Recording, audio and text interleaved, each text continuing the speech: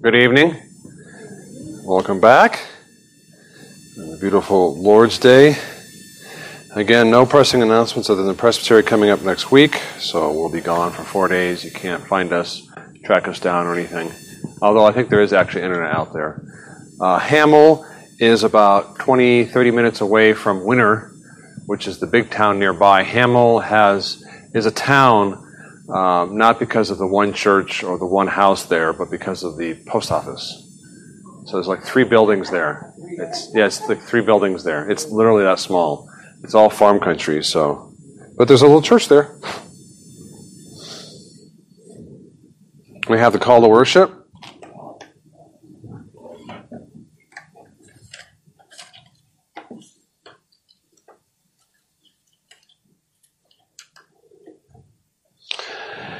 But now is Christ risen from the dead and become the first fruits of them that slept. If ye then be risen with Christ, seek those things which are above, where Christ sitteth on the right hand of God. Let us bow our hearts and heads in silent preparation for worship.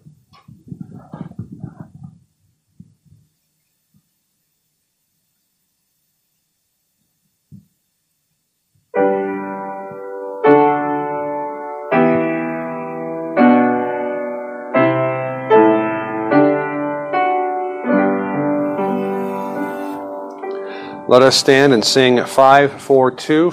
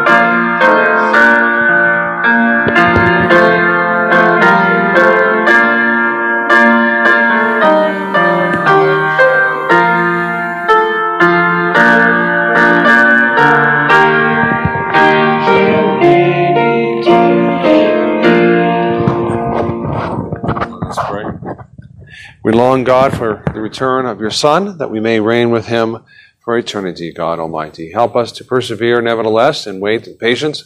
God, even if it takes our entire lifetime, we pray for more of your strength and Spirit, Lord, so that we may persevere therein. And these things we pray for your glorious name. Amen. You may be seated. Hymn 159, 159.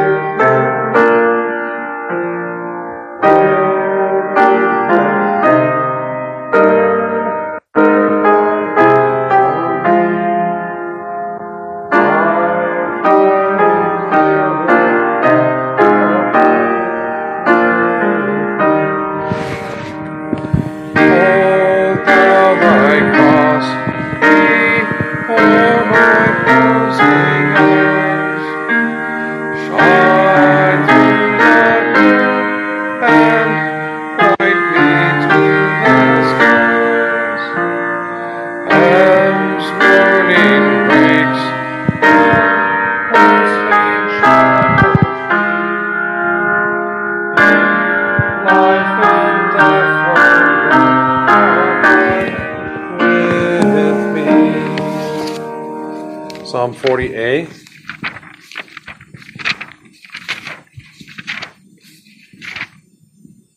Which does 2 pages.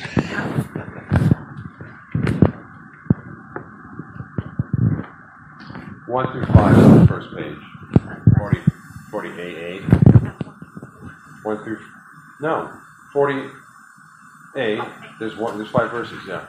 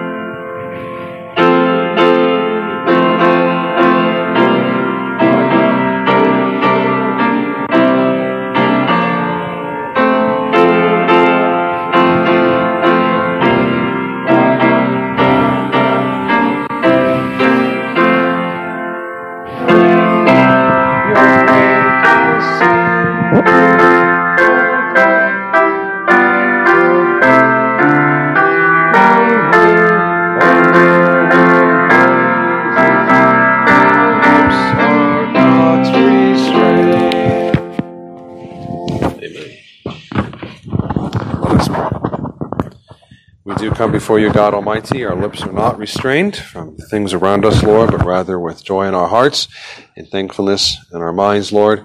We come before you asking for continued grace, thanking you, God, and standing in awe of who you are.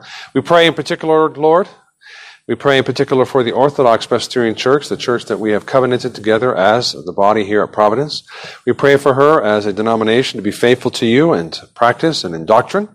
We ask in particular, Lord, for her efforts in foreign missions, God, to be fruitful, that the committee and those involved in foreign missions, Lord, not only at the General Assembly level, Lord, but also at the Presbyterian local level, God, that they would have wisdom, they would have insights, they would have courage to do the right thing. And sometimes, Lord, that courage requires withdrawing funds, Lord, and putting funds elsewhere to a field that looks more ready for the harvest, God. And these are hard decisions, God. We pray for wisdom for the men involved in these things. We also pray, Lord, for any other issues that come up, God, as they have to deal with a number of missionaries and churches that are trying to be established across the world, Lord. And problems come up just like they come up here, Lord, as you know. And so we ask, God, and pray that they would continue to have insights and to deal with these things from afar, which is especially hard, Lord, so they have to depend on the reports of those there in the field. And we ask, God, that you would help renew this committee and other committees, Lord, with men and new blood and those with good insight, Lord, that can lend their strength to the work of foreign missions and establishing churches across the world outside of America in particular, Lord. So, God, we pray for our missionaries and their efforts, Lord. We ask, precious Spirit, that they would persevere, that they would continue to learn what they need to learn to understand how to deal with the culture around them, this new and exciting place, Lord, or even dangerous place. We pray in particular, Lord, for Murray Yumoto in Japan, that you would be with him in his efforts to sow the seeds of the gospel of Christ Jesus in a very unbelieving society, God. It's a very hard field, and it's very hard on him, I'm sure, and his wife, God, although they are courageous before us in their presentations, Lord, to see their own people throw away the good news and want to hear nothing of these things. We pray for their efforts and others who are with them in Japan, God, to be fruitful.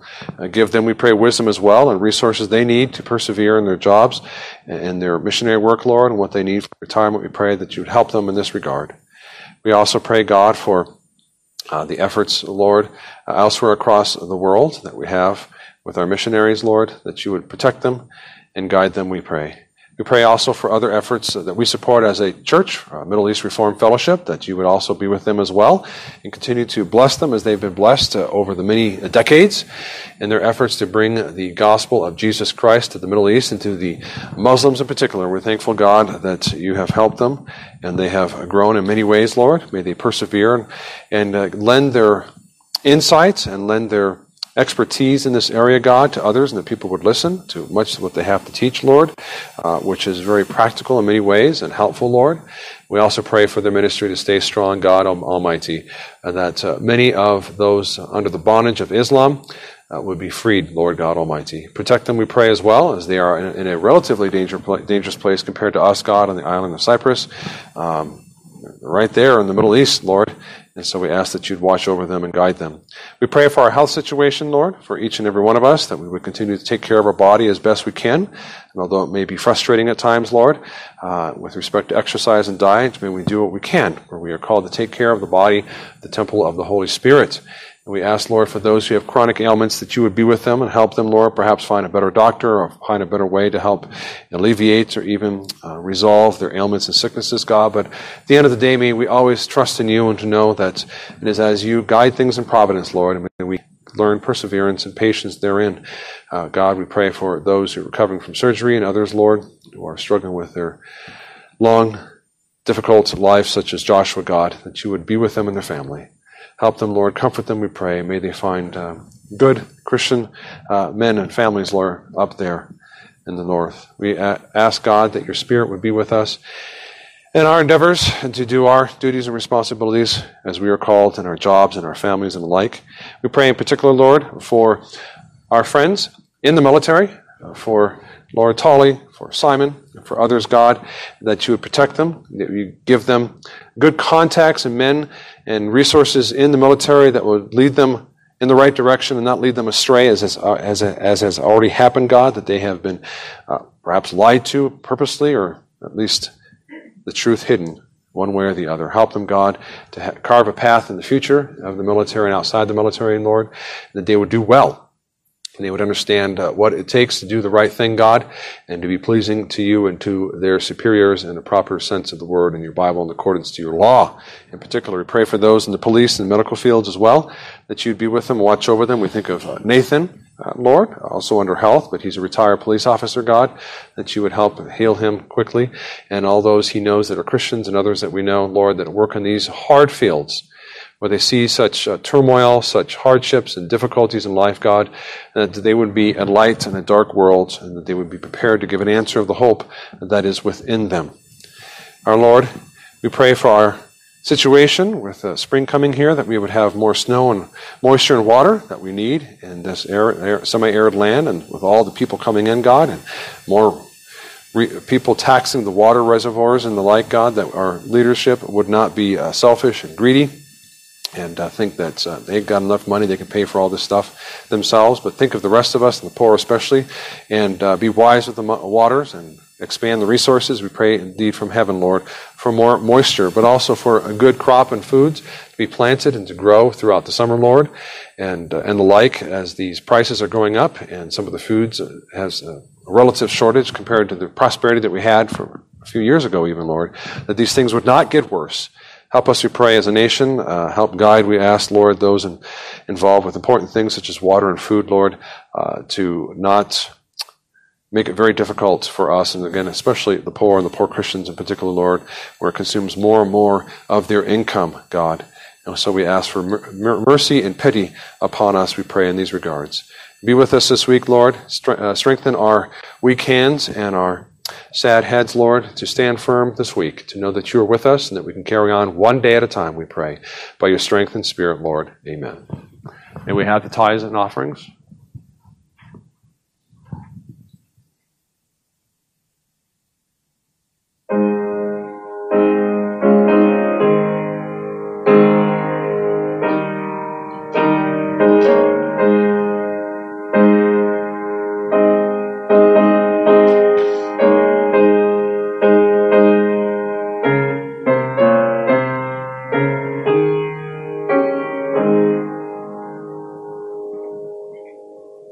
Let us rise.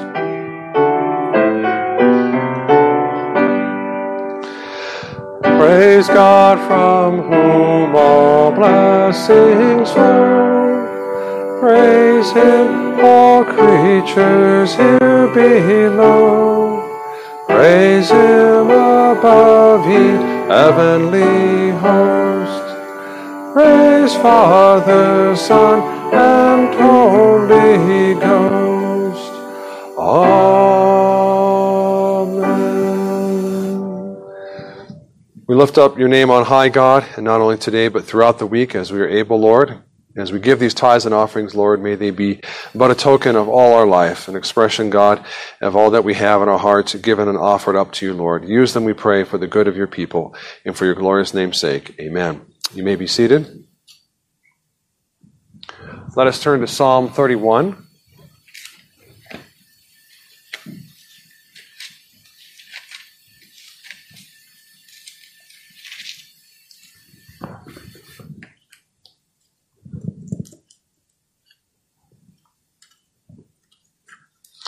Psalm 31.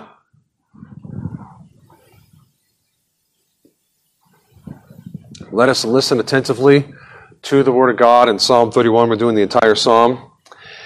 In you, O Lord, I put my trust. Let me never be ashamed. Deliver me in your righteousness. Bow down your ear to me. Deliver me speedily. Be my rock of refuge, a fortress of defense to save me.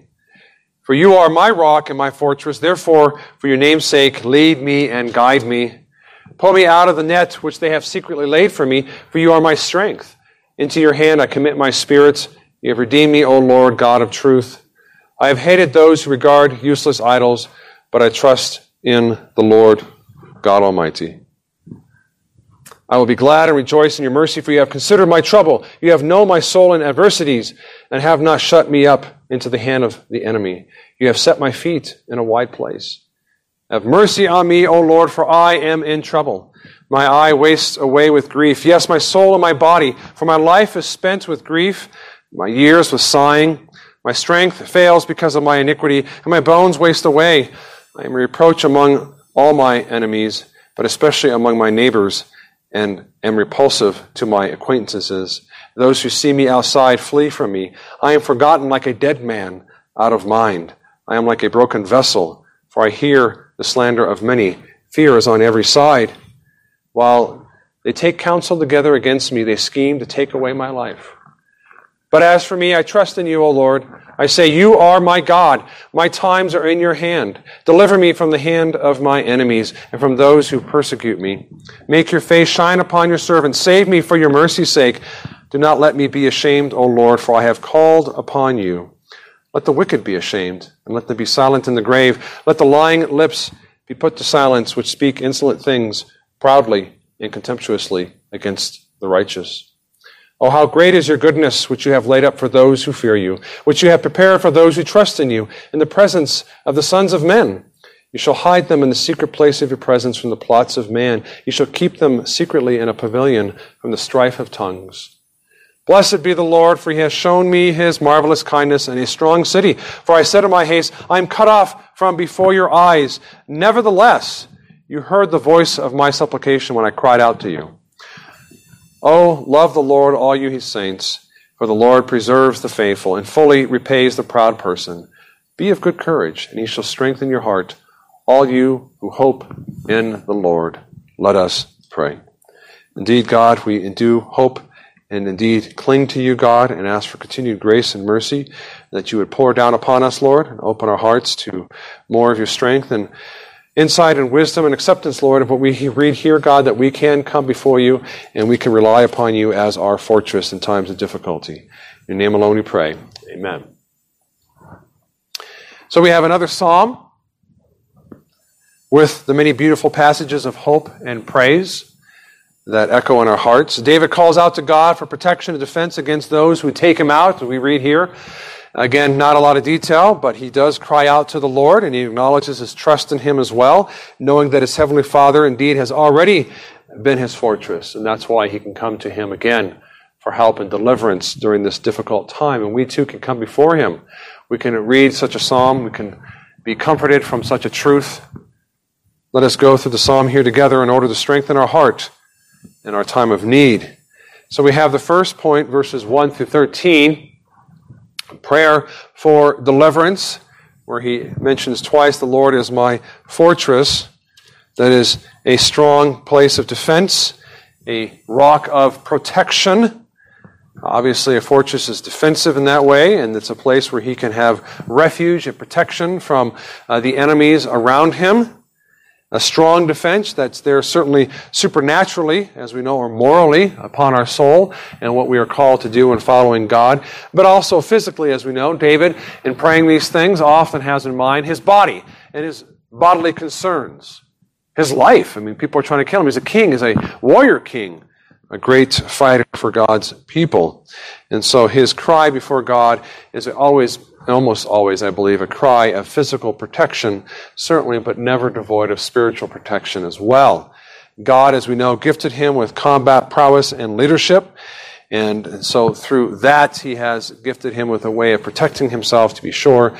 So when David cries out for deliverance, he knows often it won't be miraculous, but it will be through the humdrum providence, the cause and effect that we are used to, and yet it is a good thing to have that prayer, because God is in charge of providence.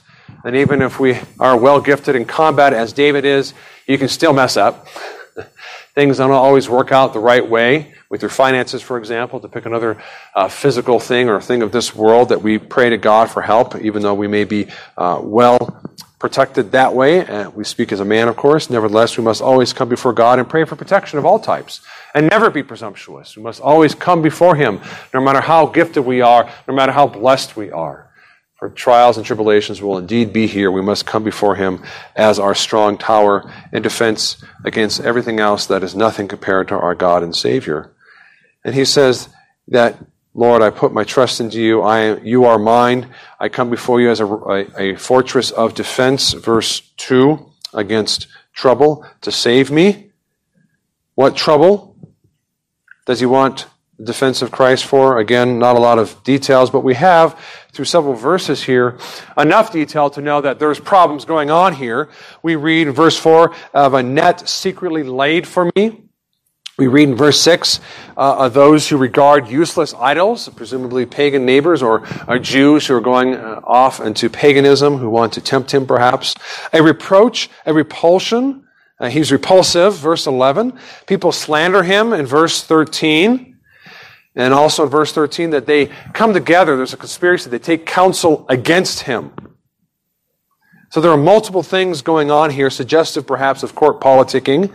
And as I mentioned there, perhaps also false gods and outright paganism and undermining the church and his leadership in the church as the king of God's people in the Old Testament, there to protect them from the pagan and the pagan worship even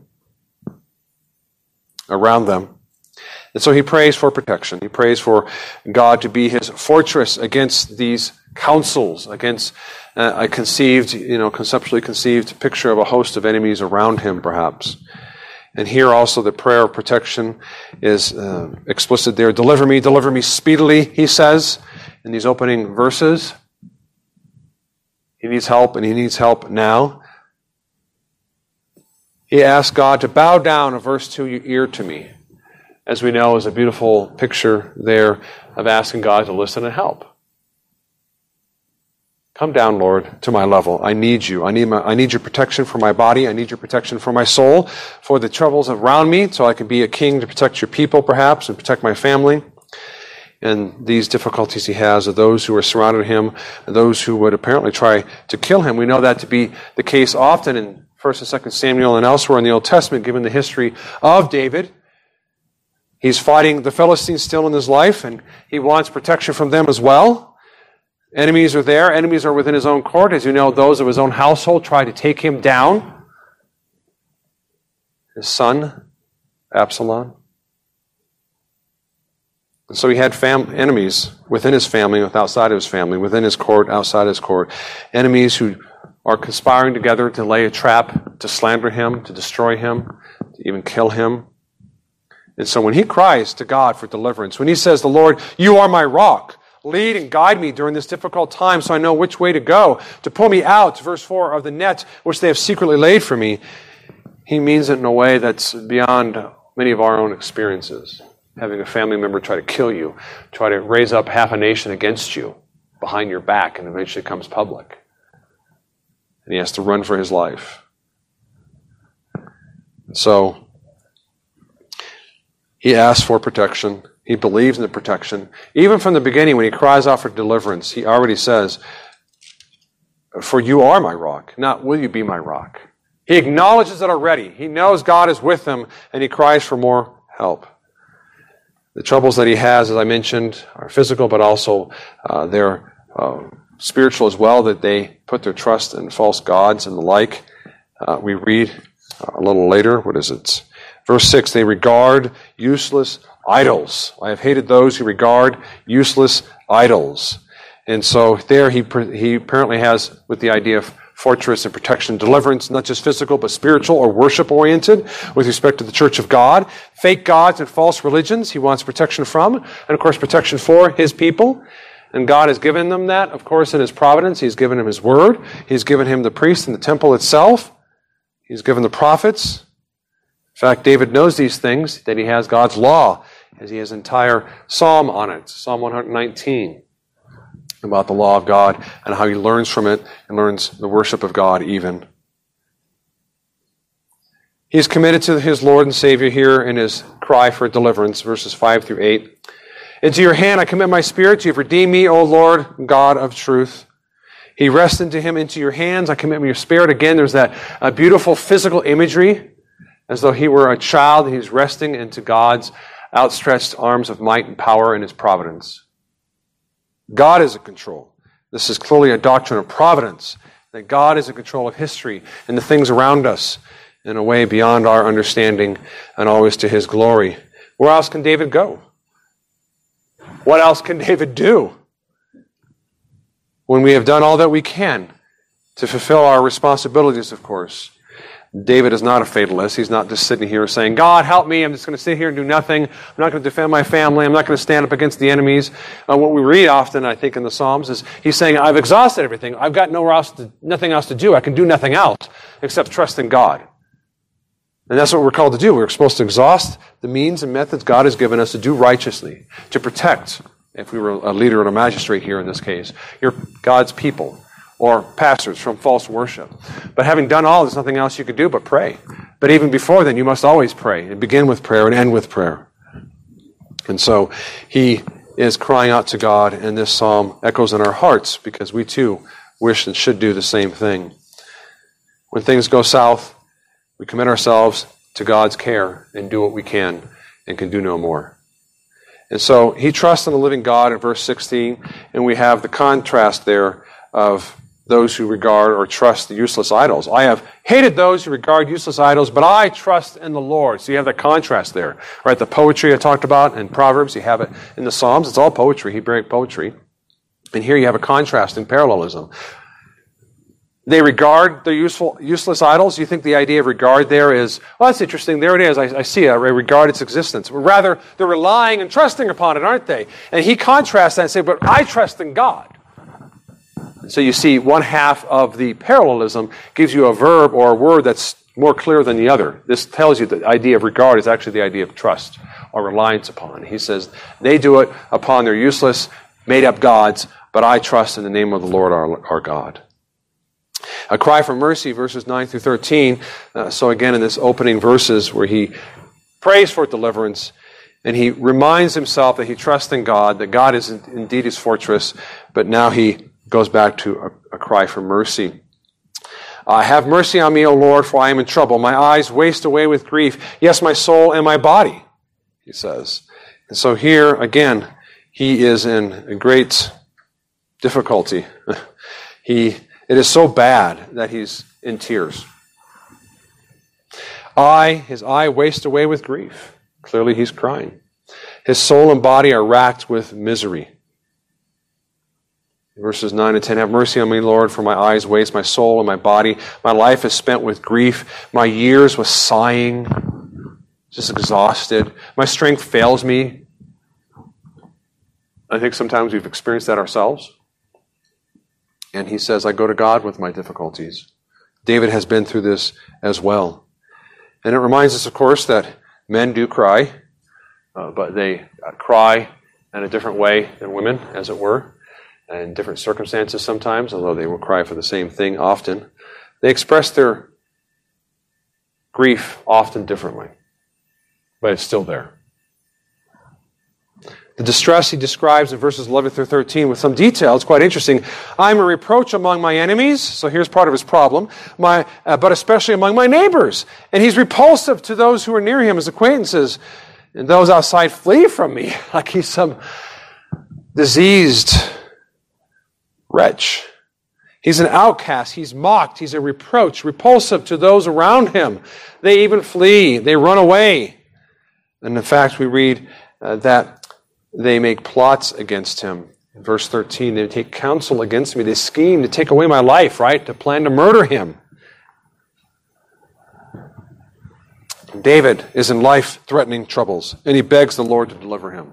There's a fair amount of detail here, but still you're wondering what exactly is going on. We see this today to some extent. Perhaps people lie about us on social media, in our neighborhood, or on our job. You've probably had that as well. It's very hard. When they slander you, when they make you a pariah, a social pariah. They make Christians, they mock Christians and say, what's your problem? And they hate us. And so although it's not as bad as David, people are not trying to scheme to take away our life. We praise the Lord. But they will take away the life of our good name, perhaps, which is very hard to get back. And so, like David, we must trust in the Lord, even though everything looks down and out. I mean, everywhere he looks, no one's on his side, it looks like. Everyone's against him. They're fleeing from him. He's like a broken vessel. No one wants to rely upon him. I'm like a forgotten dead man out of mind. Everyone has abandoned me, perhaps. His family, he feels, has abandoned him and left him. We don't know, again, but it's something I think we can relate to at times in one degree or another. David has been through these things. And what's his response? He cries to God. He struggles with bitterness, perhaps. We see that in other Psalms. I don't think we see it especially here. In doubt. But he always goes back to God. And that's what we must do. Cry to God for mercy, knowing that He will protect us, that He is our fortress, and God will take care of us. As we see here in the next part, verses 14 to 18, the acknowledgement of trust, where he spends a little more time than before. He mentioned one or two verses where he's more explicit. He says, "But as for me, I trust in you, O Lord." He's reiterating again that his faith is real, that it's there, perhaps reminding himself that this is part of who he is. I say, "You are my God."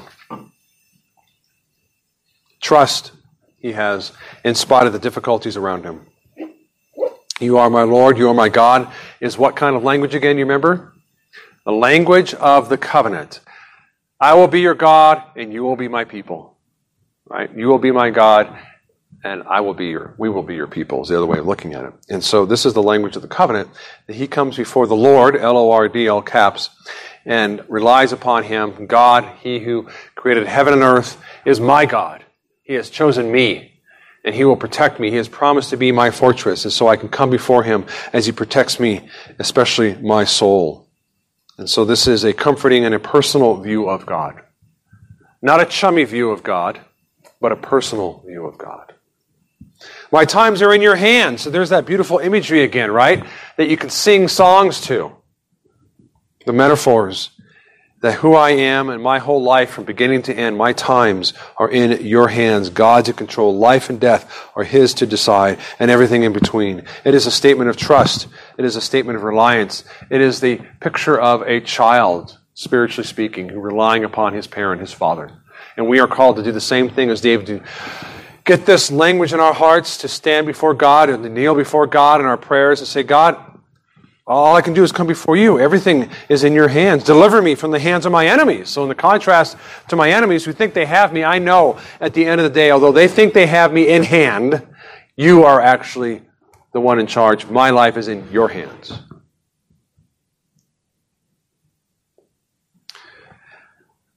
And this acknowledgement of trust is his way of reinforcing his weak faith, perhaps, but certainly to strengthen his strong faith, at the very least, to add more faith to his faith. I have trusted in you, I keep trusting you, and you reiterate the truths in your heart that God is my God and my times are in his hands, praise the Lord, from those who would persecute me, to make your face shine upon your servant, that is to bless me, to protect me for your name's sake. And then in verse 17, do not let me be ashamed, O Lord, for I have called upon you, and not others. I can understand, he's saying by implication, if I went to another God or if I didn't speak to you, then I should be brought to shame. But I'm coming to you to be my deliverer. Let the wicked be ashamed. Let them be silent in the grave. Let the lying lips be put to silence, which speak insolent things and proudly and contemptuously against the righteous, against him, to be sure, and all the righteous around him. So you can add that to the list of deliverance that he wants, of the hardship and the difficulties around him. People lying in slandering him and righteous people, speaking with pride in their hearts. What are we reading here in verses 17 and 18? But a prayer of judgment. Right? It's a prayer of judgment. They call it a precatory psalm. Not the whole psalm, it's part of the psalm. It's not very strong.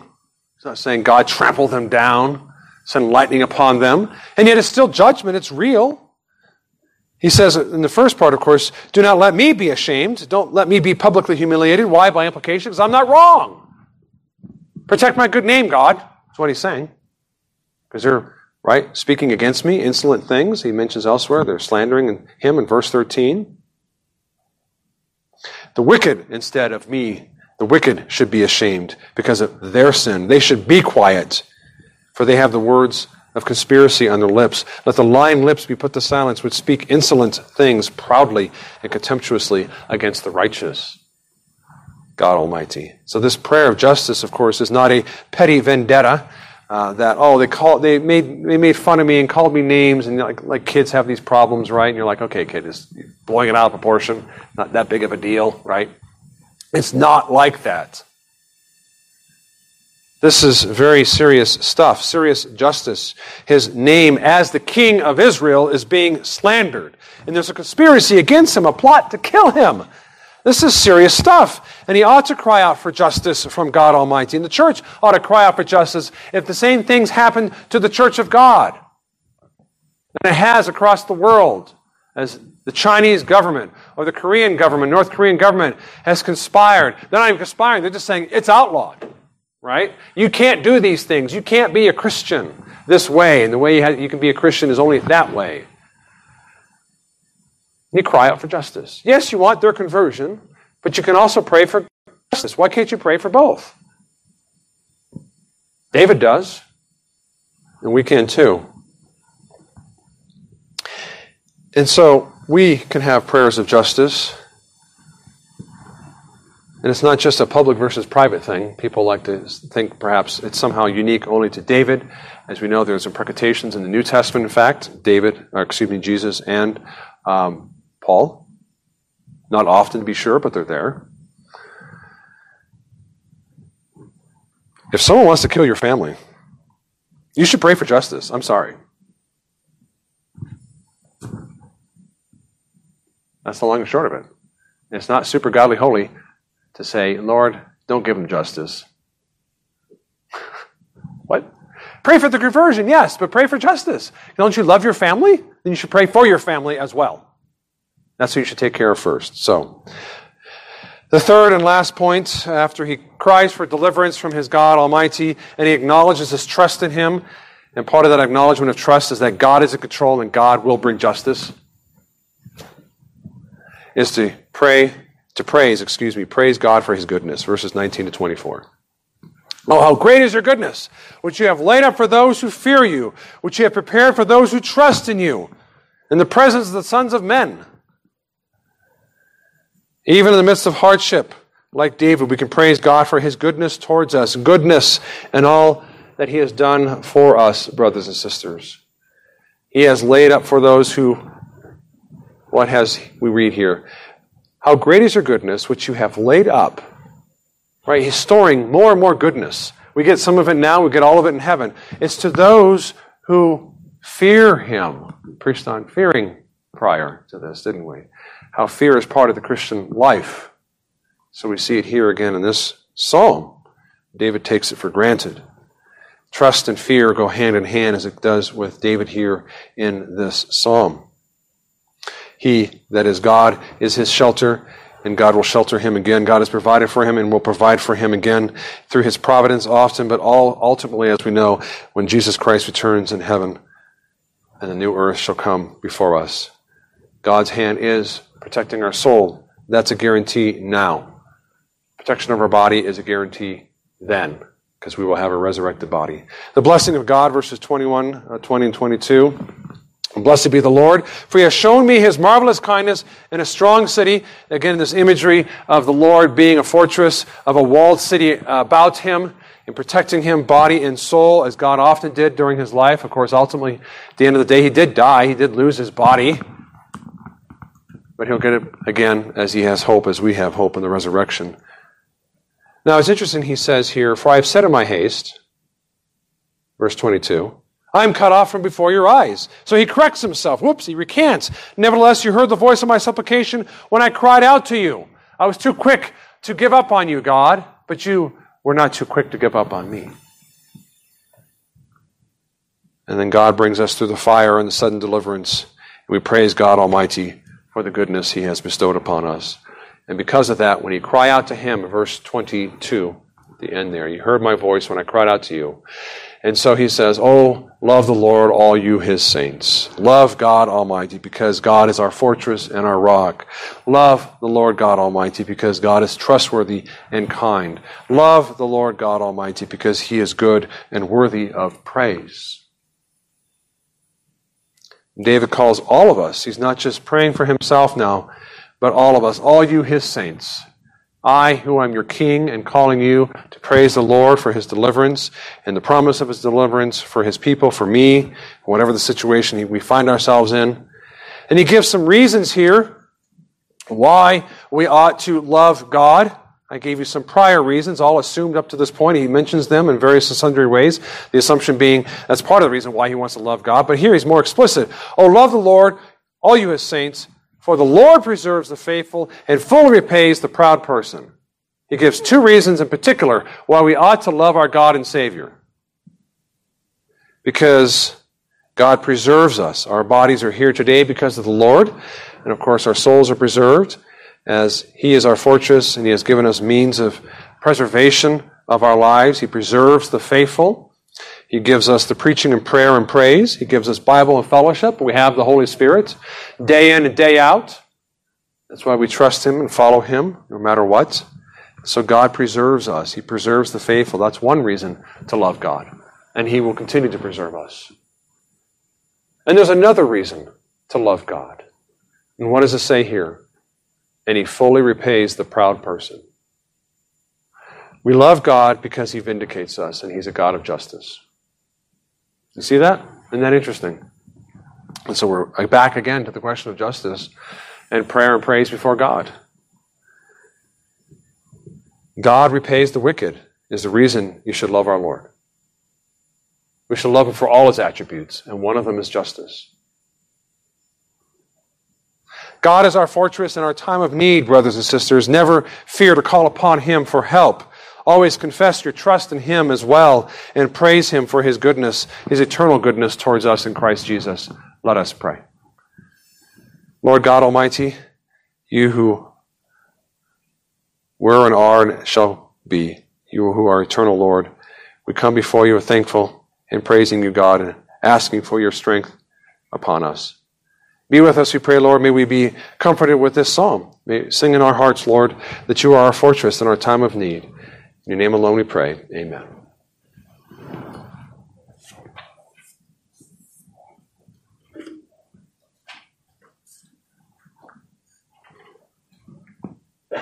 Let us turn to Psalm 31b.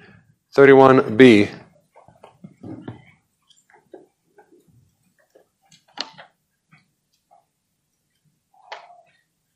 Yeah, two sides again.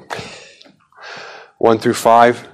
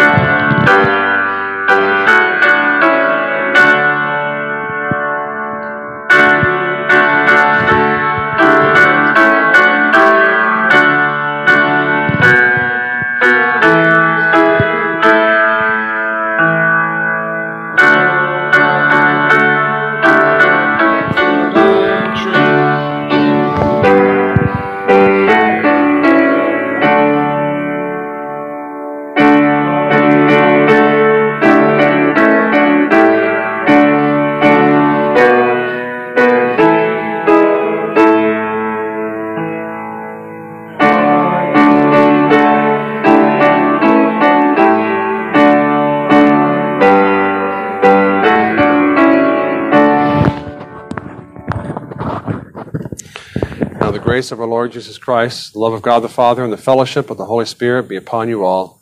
Amen.